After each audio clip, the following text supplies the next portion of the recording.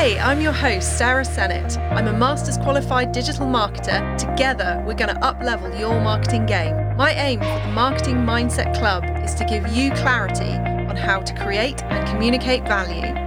Learn the latest marketing techniques, build your skill set, and develop the confidence you need to get the results you want. Hello, folks. Welcome back to Season 3 of the Marketing Mindset Club. How did you enjoy the first episode of the season? I interviewed Chris Hann about B2B marketing and how to get the most out of your marketing budget, and also what's working and what's not right now in lead gen. So if you haven't listened to that episode already, go back, and I think you'll get so many actionable things out of it. It was a really great conversation. There's loads of really good stuff. So even if you're not specifically in B2B, any kind of acquisition marketing, you'll get a lot out of that episode. So go check it out. But on today's episode, we're talking about Apple's iOS 14.5 release and what that means for you and me as marketers, and how Facebook in particular has responded. So for those who need a quick catch up on this, Apple announced last year, I think, that with the launch of this latest operating system for iPad and iPhone, there will be a feature called ATT, which stands for App Tracking Transparency. Among other things, this would mean users have to specifically opt in to allow apps to track them and share data via pixels or gather data from other apps on the device, or for instance, via the Facebook pixel. It's a new privacy feature, but for us marketers, it means that anyone who advertises on mobile may find their audience volumes and therefore ad effectiveness and revenue take a tumble. It was labelled by Facebook as, and I quote, hurting small businesses and publishers who are already struggling in a pandemic. So Facebook not a fan of this latest update. And I can see their viewpoint. So many businesses rely on personalised advertising to drive revenue via platforms like Facebook, which is, after all, more akin to a media company than a tech company. But equally, as users, privacy is something we're more and more aware of as digital consumers, and the value of our information is somehow part of our consciousness in a way that I don't really think it has been before. So this update centres around the IDFA, or Identifier for Advertisers, which is the random device identifier used by Apple to send data that allows advertisers to target recipients with personalised ads. Now stick with me on this because I think it's important to understand. One article I found said that users will have the ability to choose to block out sharing of this unique identifier at the app level. Previously, consumers had to opt out, but now they have to opt in. Now, when a user installs or updates the new iOS, a prompt will appear alerting the user to opt in or opt out of sharing this information. Now, currently, it's estimated around 70% of iOS users share their IDFA with app publishers, but you can opt out. It's in the settings. It's a bit buried. But after this change, it's estimated that the number will drop to between 10 to 15%, which is huge. I mean, it raises other questions as to why people feel like they have to opt out, but, that could be a whole other different discussion. Anyway, this release was meant to come last September, but it's believed to have been delayed to let developers catch up, and it's now here. iOS 14.5 landed on the 26th of April, which is 2 days ago as I'm recording this. So what was expected to happen is the IDFA will be blocked by default and users will specifically have to opt in to ad tracking. Now, at the time of recording, I read through the support notes for this update and there's nothing specifically in there about the ATT. But in the summary of the update, it said, App Tracking Transparency lets you control which apps are allowed to track your activity across other companies' apps and websites. So naturally, I wanted to see what the user experience would be like and what it actually meant for me as a digital consumer. So I installed the update. It took an absolute age, but, that's not to say that our internet wasn't being very slow at that point. But as the phone restarted, I didn't get the pop-up as I was expecting to, or any other sort of push notification that forced me to opt into anything. So I tried to close, I did close all the apps on my phone. I reopened them. So I reopened Facebook, I reopened Instagram, and nothing. So I'm still a little bit bemused as to what that experience looks like. So I can't really speak firsthand for what that actually looks like when it happens. So in an article that Forbes wrote, Facebook argues that this will impact the ability to offer personalised advertising, but Apple quite rightly points out that iPhone users have the right to know they are being tracked and to opt out if they wish. So in iOS 14.5, a pop-up will appear asking for your explicit permission to be tracked across apps and services, which is the thing that I didn't get. So I'm a little bit confused as to what is going on here. What's also interesting is that according to Wire, and I quote, Apple has also changed its policies to say developers can't hold people to ransom. So apps are not allowed to work differently or limit the functions available if you decide to opt out of tracking. So it's not as if I can tell you there's a bunch of workarounds happening or that there's going to be some major changes in the way apps function, because Apple is not allowing that. So it's really curious that I haven't seen anything firsthand on my phone as a result of this update yet. But anyway, we carry on. So it's quite real that audiences previously available to advertisers will greatly decrease in size, and those who opt out will no longer receive personalised ads. So we're talking about that ability to personalise based on attributes, based on browsing habits, based on other apps you're using on the phone. So it kind of begs the question of, well, does that mean we'll still be able to do more general stuff? But, then why would you want to? And it also raises the question that people aren't seeing the value of personalised ads, and maybe that's because we as marketers have been guilty of doing some not very good stuff in the past. I don't know. But sadly, we're already starting to see the impact of this volume and efficiency decrease across some of our own Facebook campaigns in the agency where I work. But it's worth pointing out that this only matters to mobile audiences on Apple devices, iPhone and iPad. You can still personalise ads to desktop users, Android device owners and any other smartphone ownership.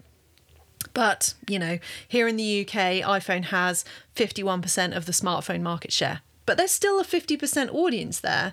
So I'm really curious to see over the coming days and weeks just how much people's results change, particularly on something like Facebook ads.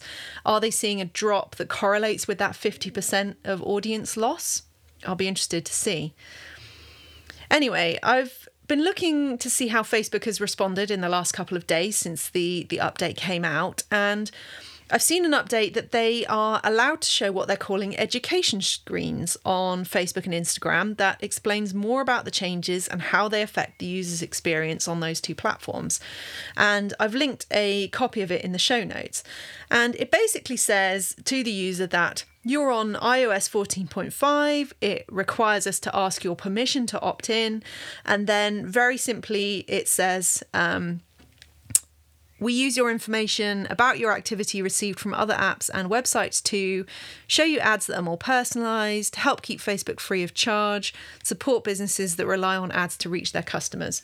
So they are very much playing from the angle that you should opt in, and obviously they would want that because, like I said, they're more akin to a media company than a tech company, and they want to retain that revenue. They have also delivered specific instructions as to how you need to react if you're an advertiser, and I've linked to this in the show notes. But from what I can tell, this specifically relates to people who are doing app install campaigns.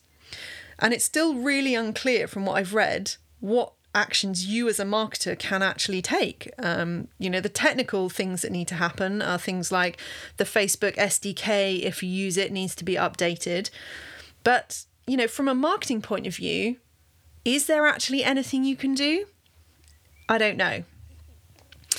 What I do know is that it has always been the case that there is an inherent danger in building your marketing strategy on third-party apps and platforms, because something like this will always come along to derail it.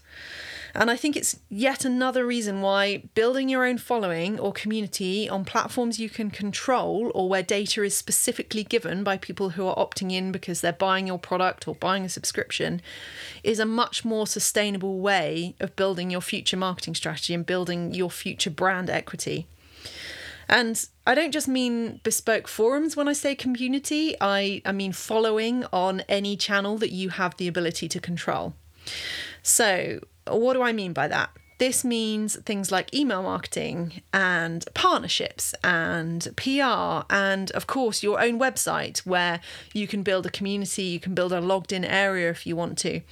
But it's anywhere that you can speak directly to your audience. So as marketers, we would call those your owned and earned channels.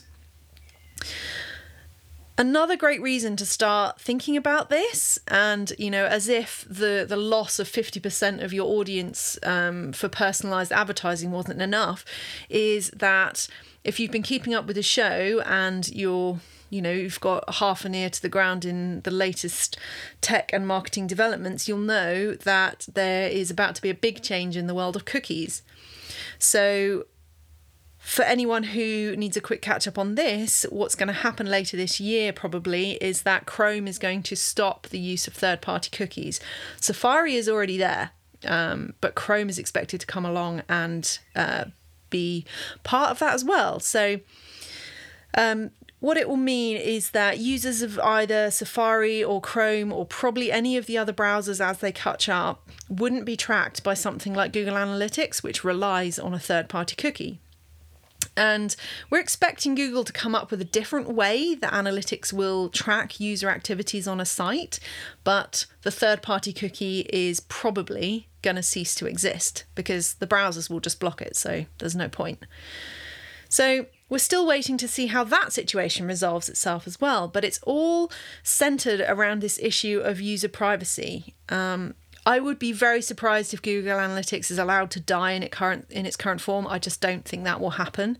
So Google is likely working on a different method for it to gather data, but we don't know what that will look like yet. And it could mean more closed ecosystems. So when you combine that with the significant drop in iOS audience numbers that you can personalize to, this is going to be a really challenging time for anyone doing digital marketing. And then I have to add that the skeptic in me is always cynical when I see a global business acting allegedly to protect its users or to uphold its users' rights. And I have to wonder what's behind that. Now, Apple themselves, in the release sort of publicity for iOS 14, say that privacy is a fundamental human right and at the core of everything we do. That's why with iOS 14, we're giving you more control over the data you share and more transparency about how it's used. All well and good. But the other side of that coin that you don't hear much about is Apple's own ad attribution tool, the SCAD network.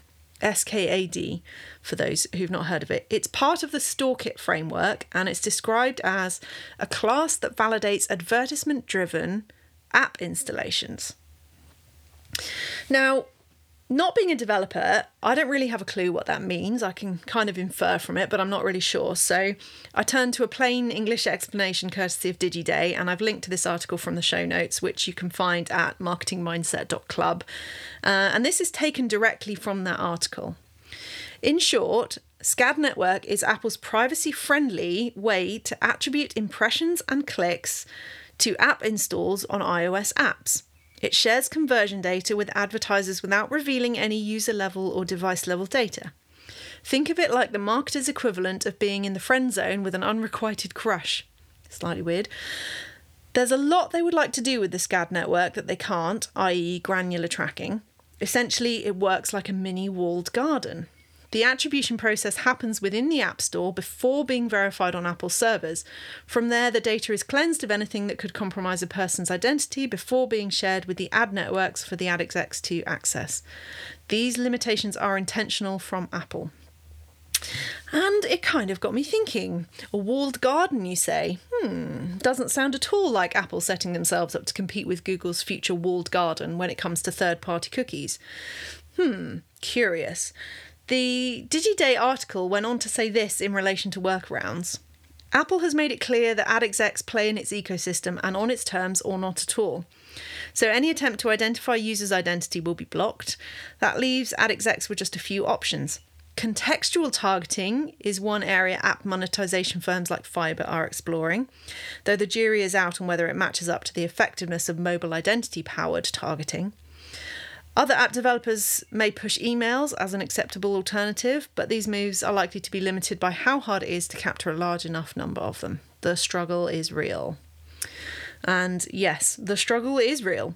And in the here and now of marketers working for businesses who have already been through some of the most turbulent times in retail, for better or worse, this in some ways is a really poorly timed hurdle at the end of what has already been a race for survival. And undoubtedly, some retailers have absolutely exploded as a result of the pandemic, with beyond exponential growth happening month on month in 2020. But it's not all overflowing sales carts for everybody. So, where does this leave us? If I could leave you with one thing, marketers, it's to look at the resources and data you already have that you might not be fully exploring because you've had this paid route to reach people through the mobile IDFA. So explore what you have in your owned and earned channels.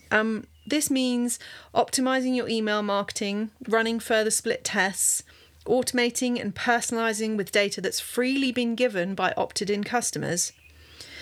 It could also mean conversion rate optimization strategy and split testing pages on your website and calls to action and all of those other good things. Or what about doubling down on loyalty and optimizing your rewards program to leverage repeat purchases on consumable items? Or how about a subscription option to generate recurring revenue? Anything you can do to get your owned and earned stuff performing as well as it can, and you'll probably find gains in that you might miss if you continue to focus exclusively on paid, especially since Facebook ads in particular and any other mobile ad formats are undoubtedly about to go through this upheaval as we see how much data has been lost and see what's reasonably achievable in the future.